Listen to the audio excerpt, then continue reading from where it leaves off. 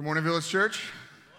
I'm Matt, one of the pastors here at the Village. If you are a guest with us this morning, we are grateful that you're here. I'm glad to be here. Last weekend, I spent my time in Oregon at a church that's part of our church planting network that we're associated with, and I spent the weekend ministering to a pastor and his wife who were going through a very difficult time in this season, not just because of the things going on with COVID and all the issues related to that, but just some things in the life of their church, and was able to encourage their leaders at a few meetings on Saturday. I preached a couple services there on Sunday morning, and I just want to tell you, it was a great experience being with other Christians in another part of the country that experienced some of the similar things that we do here.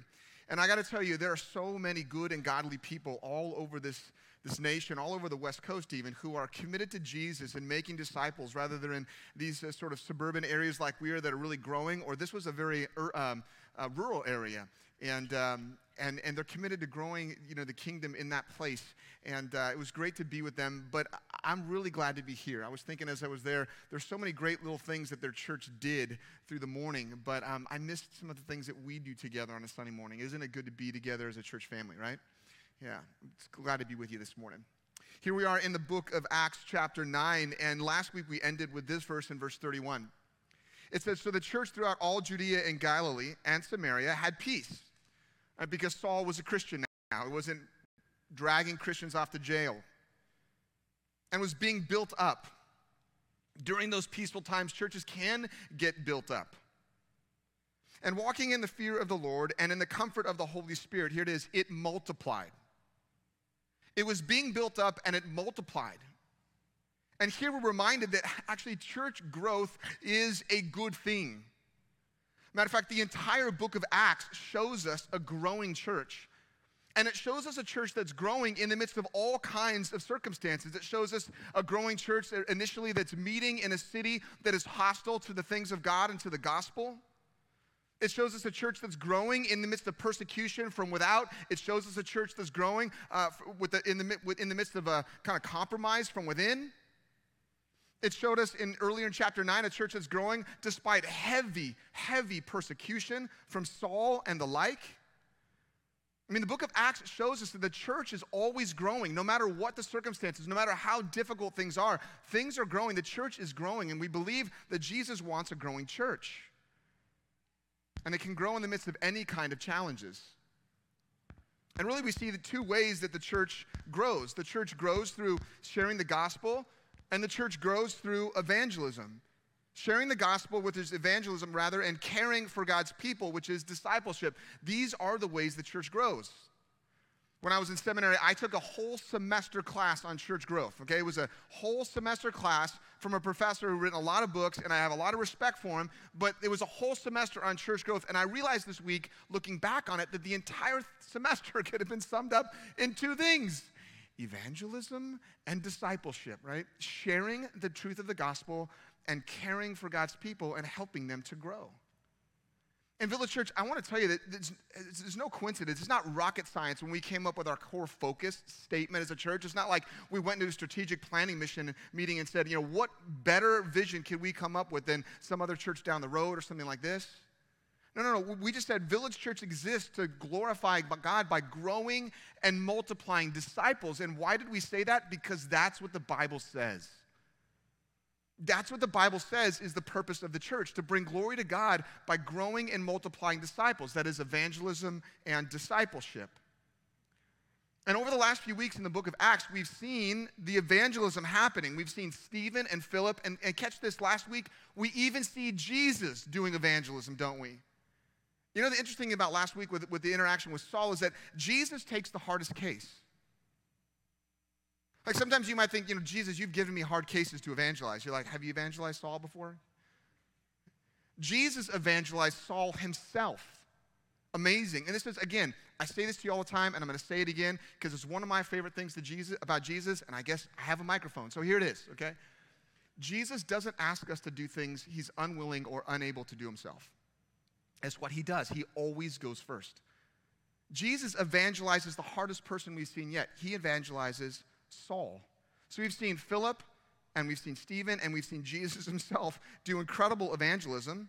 And next week, we're going to see Peter begin to evangelize the entire non-Jewish world as he evangelizes Cornelius and his household by the leading of Jesus and his Spirit.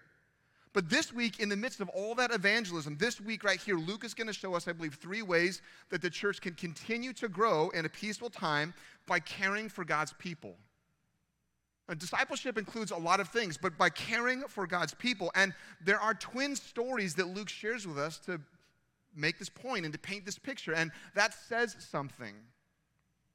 These 2 stories are not like identical twins. They might be like fraternal twins in a sense. They have a lot of commonality. They don't look exactly the same, but they are the same in many ways, and Luke shares both of them for a reason. There's all kinds of things that are happening in the life of the church at this point, and Luke could have recorded or shared whatever stories he wanted, but he chose these 2. And again, I'll remind you, the Bible doesn't have an ability to use a highlighter or to use bold, italicized, or all caps fonts like we do on our slides. The Bible does this by repeating things oftentimes. And so Luke is trying to make a point. He's trying to put something in bold for us this morning, I believe. I think we can learn 3 lessons. The first one would be this, that the church grows when disciples follow the example of Jesus in bringing help and healing. When the church follows the example of Jesus in bringing help and healing. Now, if you're astute, you're saying, well, Matt, why are you using the word help? Because really these 2 stories are really about healing. They're not stories, they're accounts, I guess. You're saying help and healing, and part of the reason I'm saying help and healing is because I understand, like you maybe, that in our cultural context, like we don't see a ton of supernatural healing happening like the ways we see happening in this passage. I mean, someone was just raised from the dead here, okay, in Acts chapter 9. And I realize we don't see a lot of that in our cultural context. And there are reasons for that. You might be asking, well, why? Some people say, well, we lack faith. When Jesus went into his hometown, he didn't do many miracles there because they lacked the faith.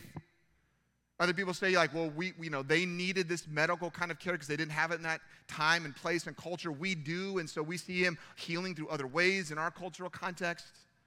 Some people would say we're not looking for it. Some people would point to the non-Western world and say, we see healings happening all over the non-Western world. Does it say something about us? We're too committed to like our rationality. We don't actually believe these things the same way that Christians do all over the world. I mean, I don't have time to go into all of it this morning. There are all kinds of reasons.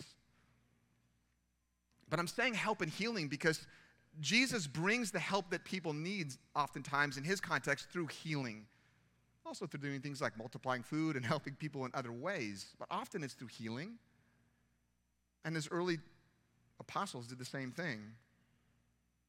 Some commentators will look at this and say, no, this is the example of Jesus and the signs of an apostle. Like, this is following the example of Jesus for the apostles themselves because they're validating their role as apostles by doing the healing that Jesus is doing. That's all this is about. I would say, I think that's part of what this is about. I think it's an example of Jesus and the signs of apostles, but I also think it's about the example of Jesus and the signs of a Christian. This is what Christians do. Christians help people with the things they need help with. And some Christians help people. Jesus uses them by offering healing to people. That happens all over the world. It happens here. We've seen it in the midst of our church. We see it here in the story about Aeneas, and we also see it in the story of the paralytic that Jesus heals in Luke chapter 5. And I believe this is no accident. Luke wants his audience to be thinking about this story, this account rather, of Jesus healing the paralytic in Luke chapter 5. Do you remember that story? There's this guy who's been paralyzed for a long time, and his friends bring him to Jesus, but there's not enough room for him to get in front of Jesus. And you remember the story? They take him up on the roof, and they kind of remove the tiles, and they lower him down. And they get this guy in front of Jesus. And in Luke 5:23-24, after the religious leaders are saying, hey, how could you forgive sins? And Jesus says, which is easier to say, your sins are forgiven, or rise and walk? But so that you may know that the Son of Man, Jesus speaking about himself, has authority on earth to forgive sins, he said to the man who was paralyzed, I say to you, rise, pick up your bed, and go home. If you know the story, you know the rest of it is guy rises, picks up his bed, and he goes off. And Jesus says, why don't you keep this to yourself for a while? Acts chapter 9, we see this in the story of Aeneas, the similarity as Peter went here and there among them all, verse 32. He came also to the saints who lived at Lydda. And there he found a man named Aeneas, bedridden for 8 years, long time. He was paralyzed. And Peter said to him, Aeneas, Jesus Christ heals you. Rise and make your bed. And if you look at the language and what's happening, I mean, Luke is definitely making a parallel here. Peter says to him, rise and make your bed. Jesus says to the paralytic, pick up your bed and go home. Luke wants us to see something. Peter is following the example of Jesus. But this is just sort of a warm-up for Luke. We see it in this incredible way in this story about Tabitha and as it's connected to the story of Jairus' daughter. You remember the story in Luke chapter 8 of Jairus' daughter? There's this guy, he's a really important official, and he has a daughter who's sick. He runs to Jesus. Everyone was running to Jesus when their kids were sick, and he was no different. He believed that Jesus could heal his daughter. And you remember the story on the way, he gets to Jesus, but then he gets kind of hung up because there's this woman that has this issue with her issue of blood, and she's kind of seeking Jesus out, and she reaches out and she touches Jesus' garment, and Jesus understands, like, power's gone out from me, like someone's been healed, and he's looking around in the crowd, and he stops and he takes time to deal with this situation with this woman. And in the midst of it, the messenger comes and says, hey, Jairus, your daughter's already dead. It's too late. And Jesus, it's not too late. So Jesus leaves there and he goes to Jairus' house and he goes into the room and he says, hey, she's just asleep. And everyone laughs at Jesus. I had an interaction this week with a guy who laughed at Jesus. There's lots of people who laugh at Jesus. All these people laugh at Jesus, and then here's what it says in Luke chapter 8, verse 53 and 54. And they laughed at him, knowing that she was dead. But taking her by the hand, he called, saying, child, arise. If you know the rest of the story, she got up, and she was well, and they tended to her. Peter followed the example of Jesus in this account with Tabitha. We see that he does the same thing that Jesus did. Actually, down to almost the same exact words. Look at verse 36. It starts here. Now there was in Joppa a disciple named Tabitha, which translated means Dorcas. So pause. If you're pregnant and you have a daughter, scratch this off your list, right? If you want her to have a hard childhood, we all recognize that, right? So Tabitha is the Aramaic name. Dorcas is the Greek translation. She was full of good works and acts of charity. And in those days she became ill and she died. And when they had washed her, they laid her in an upper room. Now, pause for a moment. Here we see that the most committed disciples of Jesus are not free from hardship. They're not free from struggle. They're not free from pain. They're not free from sickness. They're not free from the reality of death. I mean, Tabitha is a committed disciple. She's full of charity and good works, and we'll see that as the story unfolds. Look at it, continues in verse 38. Since Lydda was near Joppa, the disciples, hearing that Peter was there, sent 2 men to him, urging him, please come to us without delay. So they send disciples to go get Peter. Why? Because they just wanted Peter to be present as she suffered and died? Because they just wanted Peter to come to the memorial service, be the keynote speaker? And because they knew that Peter had a measure of faith and that God had gifted Peter.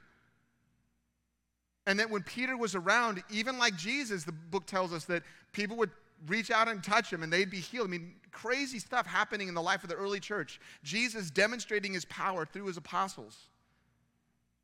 They knew that Peter had a certain kind of faith and a particular gifting, and so they're like, go get Peter.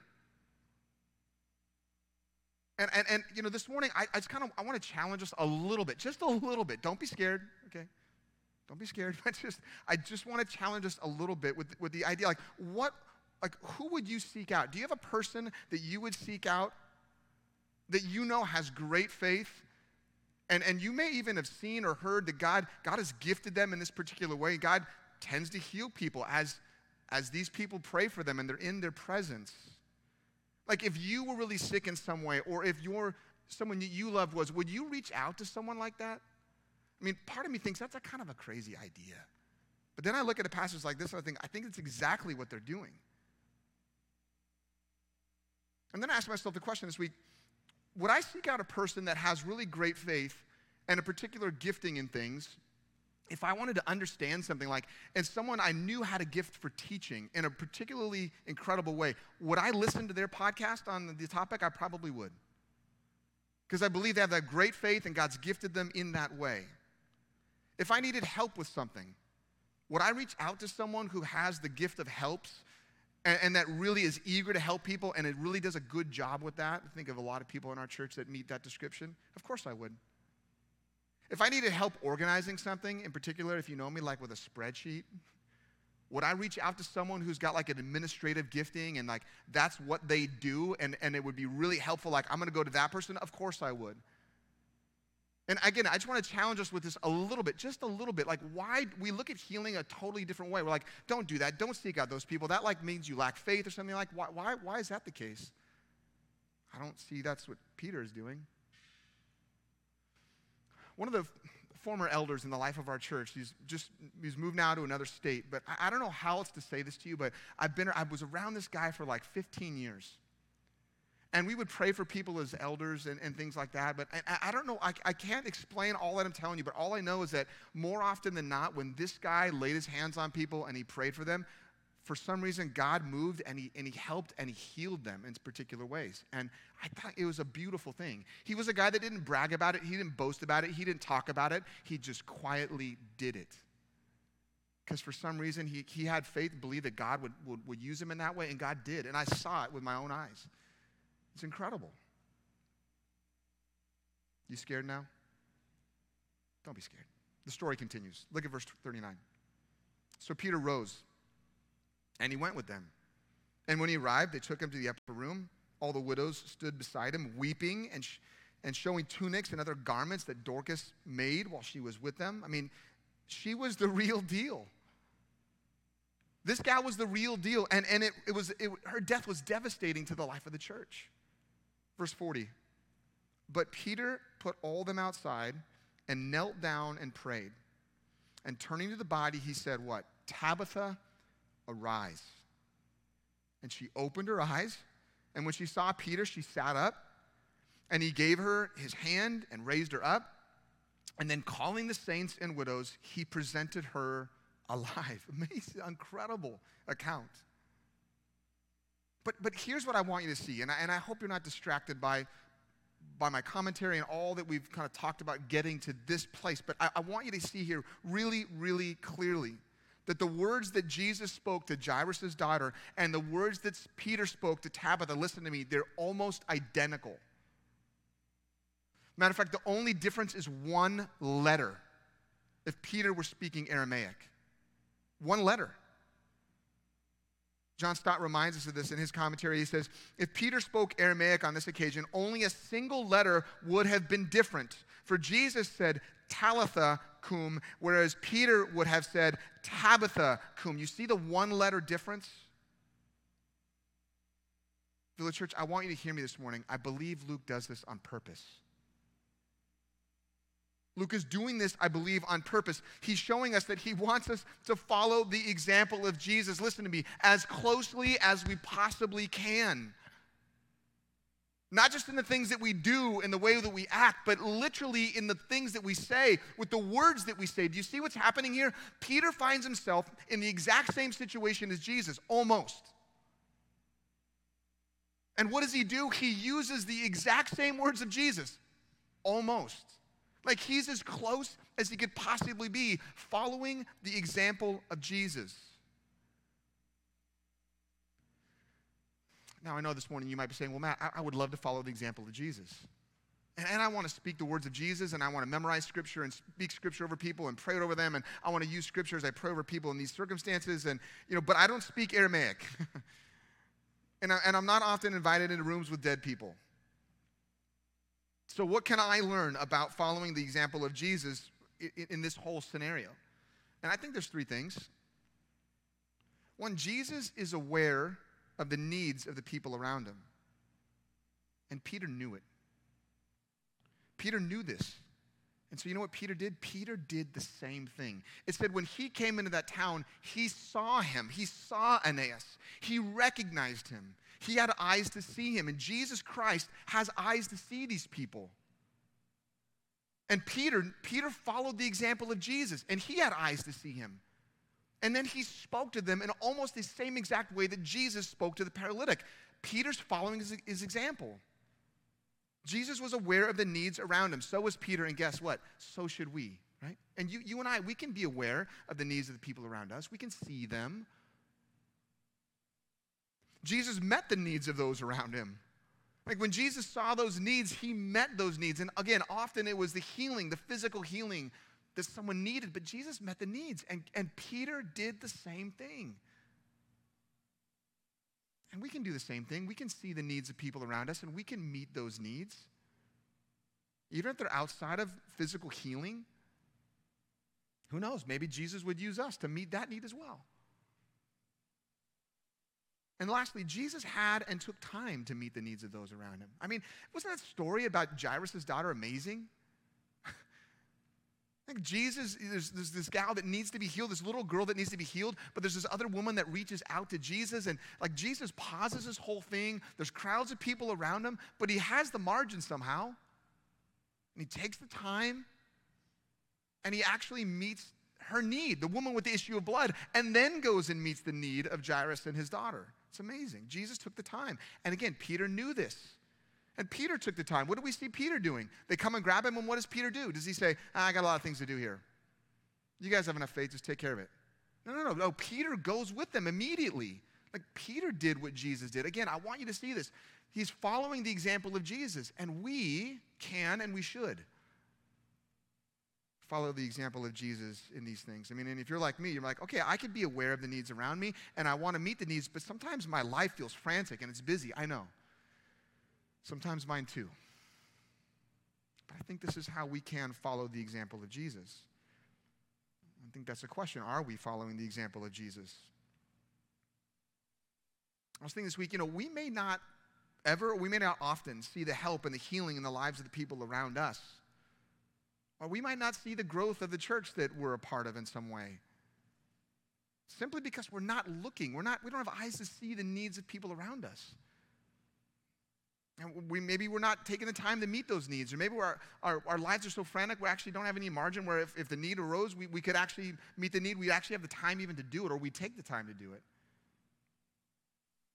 I mean, again, Village Church exists to glorify God by growing and multiplying disciples who are delighting in Jesus, declaring the good news about Jesus, and displaying the life of Jesus. We want to show some other people something of the life of Jesus Christ in the way that we interact with them. And this could be true for the physical needs that people have, praying for them that Jesus would help them and he would heal them. That's not just what apostles do. Christians can do that. I have a hunch that there's lots of people in our relational circles that are struggling with anxiety or depression. Jesus brings help and healing for those things. And there's a lot of people that are struggling in their marriages. There's a guy on Luke's football team. He's a divorce attorney. He's like, business is booming after all of this. People's marriages are falling apart. You know Jesus can heal a marriage or any other relationship. People are struggling with their kids and parenting and the angst that their children have. Do you know that Jesus can bring healing to those things? Do we believe that? Yeah. Jesus can bring help and healing. He's the only one that can. These stories reminded me this week about something Jesus said to his disciples that I've really often wondered about. And when you see this verse, you'll wonder about it too. Jesus is preparing his disciples for the reality that he's going to be leaving. And he's not going to be doing all these things in front of them anymore because he's physically not going to be present. And that he set this ministry example for them. And that it would actually continue through them. And at the end of John's gospel, Jesus says this, "Truly, truly, I say to you, whoever believes in me will also do the works that I do." Well, that's enough right there to stop me. Is it enough to stop you? And then Jesus goes on, "And greater works than these will he do because I am going to the Father." I mean, just in case it didn't mark you, I'm going to ask you to read that together with me out loud. Read it together with me. I want you to hear your voice say it, okay? You ready? Here we go. Truly, truly, I say to you, whoever believes in me will also do the works I do, and greater works than these. I want you to hear yourself say it. Like, do we believe that? I mean, do we believe that because the Holy Spirit is going to be present in the lives of God's people, and it's not just going to be like Jesus in one locale, but now all his people everywhere that he is, again, the temple's on the road, the Spirit is moving in and through his people, that God's going to continue to move and do the works that Jesus does through his church, through his people? This is what Jesus said. Is this what we believe? Second thing I believe we can learn this morning from these two stories. The church grows when disciples rely on the power of Jesus to bring help and healing. The church doesn't just grow when we follow the example of Jesus, but part of the way we follow the example of Jesus is relying on the power of Jesus to bring this kind of help and healing. We see it in the story of Aeneas when Peter says to him in verse 34, the first part of 34, Aeneas, Christ Jesus heals you. Rise from your bed.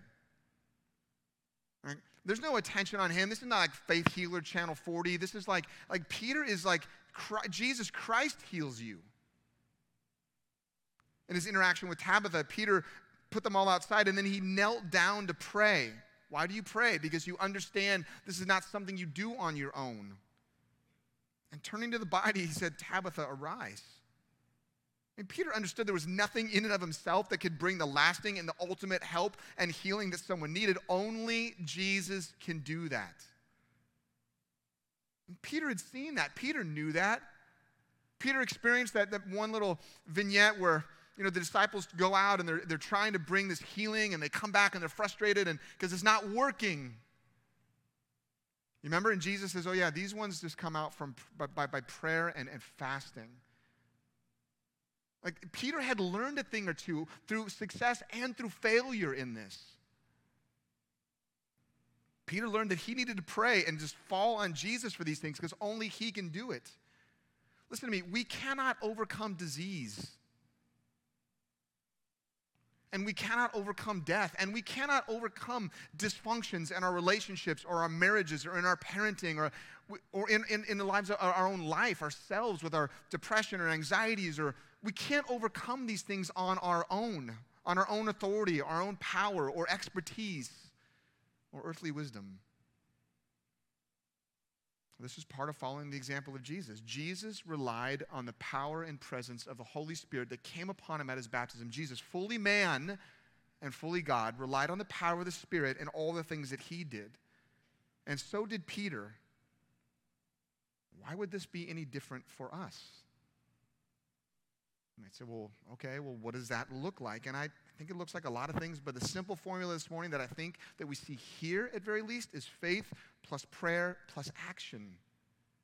And so it's all of these things that we would pray that God would increase our faith, that he would give us the faith to believe these things. And I don't know about you, but I've been praying all week, would you give me the faith to believe that you would move in and through my life in significant ways this way?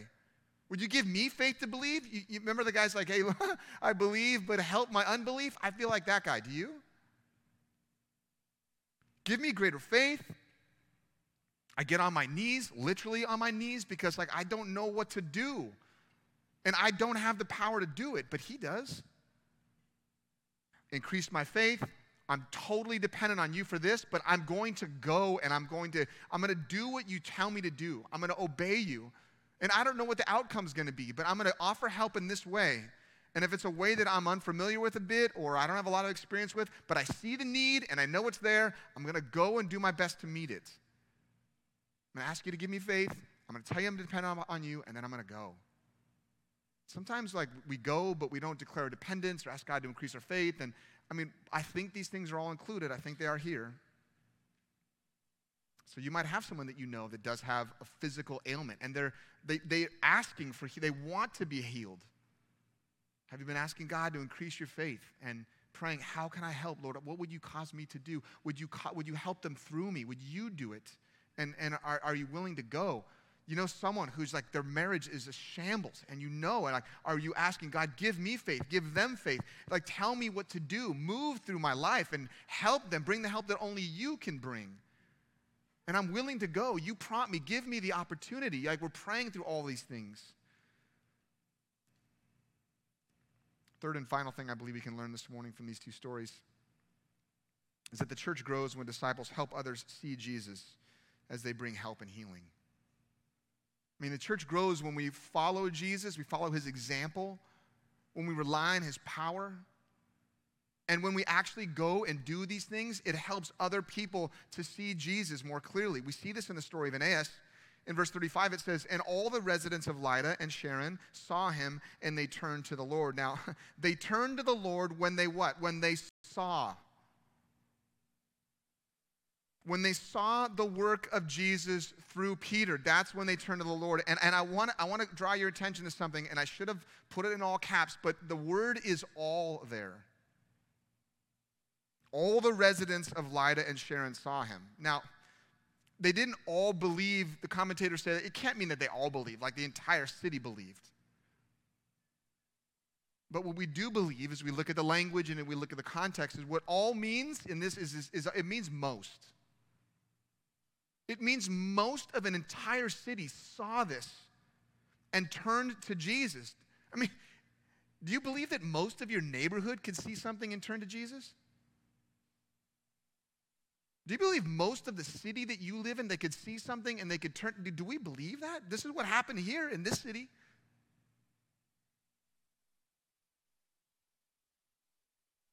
I mean, it's true in the story of Tabitha also. Verse 41, end of it in verse 42. Then calling the saints and the widows, he presented her alive. It became known throughout, again, here it is, all of Joppa, and many believed in the Lord. Again, that text is, that all is not most, but it's many. And what I want to emphasize is most and many is a lot different than few, or hardly any, or barely one person. I just think as a church, like we need to change our expectations about how Jesus can move in and through our lives and through the life of the church. In the life of the early church, it was most and many, and I think we're sort of cowering behind like, maybe a couple here and there. I don't think that's Jesus' heart for the life of his church. At least we don't see it in the book of Acts in the early church. You know, as we wrap up, a couple weeks ago, we talked about this idea of a bridge. And when we're doing evangelism, we're using our words, we offer a bridge for the gospel. And there's this kind of felt need that someone has, and we share scripture with them and the truth of the gospel with them, and we help them to see their real need by doing that. And we want to create this bridge between the need that they feel in the moment and the actual need, the real need that they actually have for forgiveness and relationship with God. It was awesome. I got a text message that night from a couple in our church who's here this morning who said, you know, we left church and we actually went and shared with my sister, and then like we shared the gospel with her, and she actually responded. It was awesome. Like this stuff, it works. Jesus told us it would work, that he would give us the words to say in these situations. And this couple found out, that worked. Yep, felt need, shared the gospel through the scriptures, and recognized a real need and came to faith in Christ. Praise God.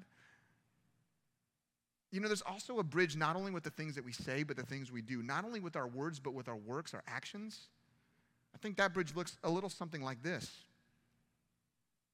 I think it starts with the works of God through us, that God gives us works to do. He impresses on our heart. He helps us to see the need, and there's something that needs to be done to meet it. So by God's grace, we move in and meet that need. God works through us.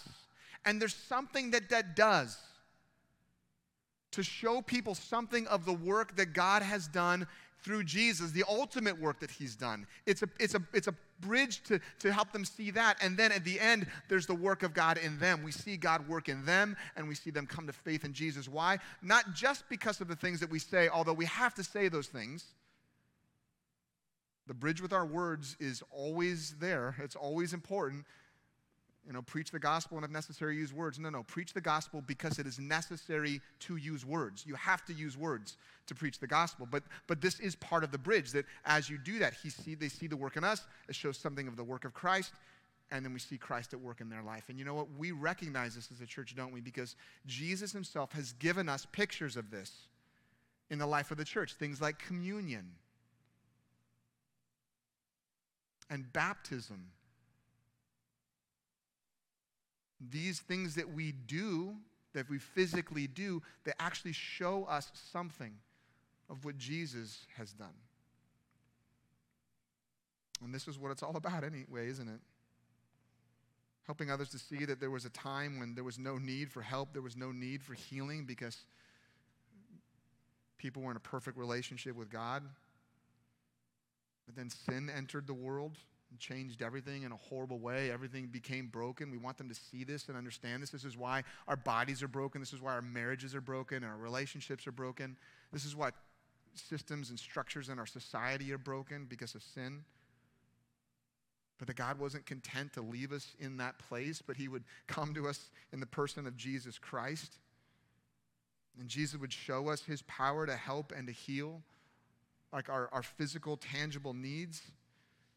And he would show us his ability to help us and heal us from our ultimate need by going to the cross and dying there in our place and for our sins, taking on all the consequence for our sin and the brokenness of the world. And that when we place our faith and our hope and our trust in Jesus, we can find healing of our ultimate need, our need to be forgiven for our sin and reconciled to God. And now Jesus can use us to bring healing, tangible healing, to the needs that they have that would help point them to the intangible but most important need they have, to be reconciled to God. And then one day Jesus will return and he will help and heal everything once and for all and forever. And between now and then, he's left us in this place to help bring his help and healing that the world needs and to proclaim the ultimate help and healing that the world needs until he returns. And I think that's connected to our good news this morning. I think it would be something like this, that God has given us the ultimate help and healing we need through our faith in the life and death and resurrection of Jesus. That is good news. I hope you believe it. I believe that you do. And I hope you believe that everything that would flow out of that out of that Jesus would want us to bring his good news to the people around us.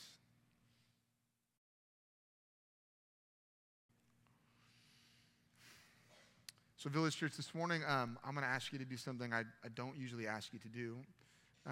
But first I'm going to ask you to do something I do usually ask you to do. See how easy that is? Would you bow your heads and hearts with me for a moment? That is something we do here often. What we don't do here often at the Village Church is just offer an opportunity to receive prayer for in some way. And so with your head and your heart bowed, I'm just going to ask our pastors. They're going to be in the back.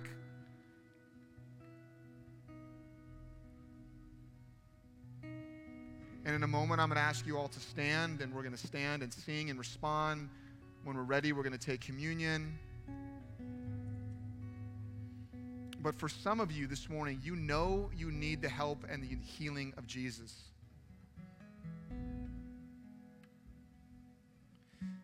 Next week in our scripture reading plan, as your heads, your hearts are bowed, we're going to read these words. Is anyone among you suffering? Let him pray. If you're suffering this morning, you can pray, and we want to pray for you. If anyone's cheerful, let them sing praise. And this is just what Christians do when they're joyful, and you'll get an opportunity here in a moment to sing praise. Is anyone among you sick? Let them call for the elders of the church and let them pray over him, anointing him with oil in the name of the Lord. And the prayer of faith will save the one who's sick. And the Lord will raise him up.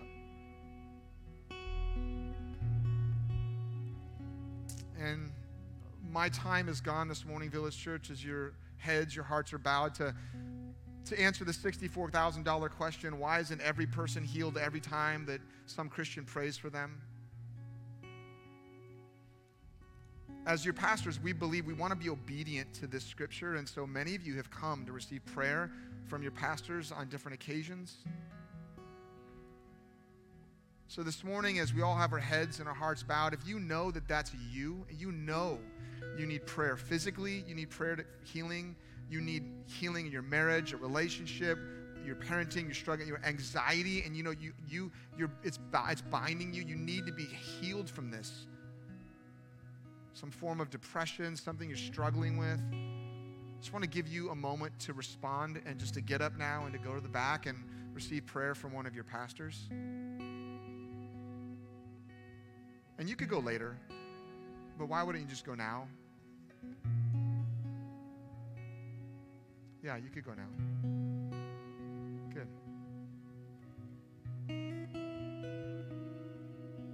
And you can go later, but if you want, you can go now.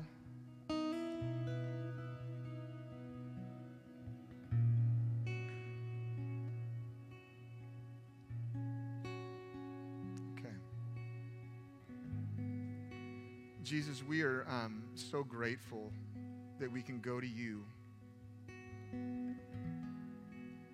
Lord, we are people that are desperate for your help and your healing. Physically, emotionally, mentally, we're not thinking correctly about the things of God.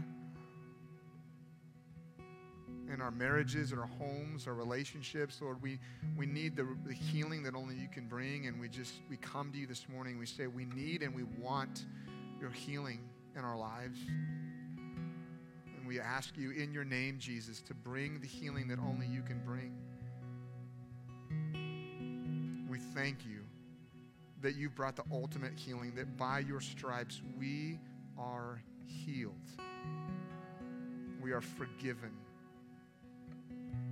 We are free. And because of that, we love you.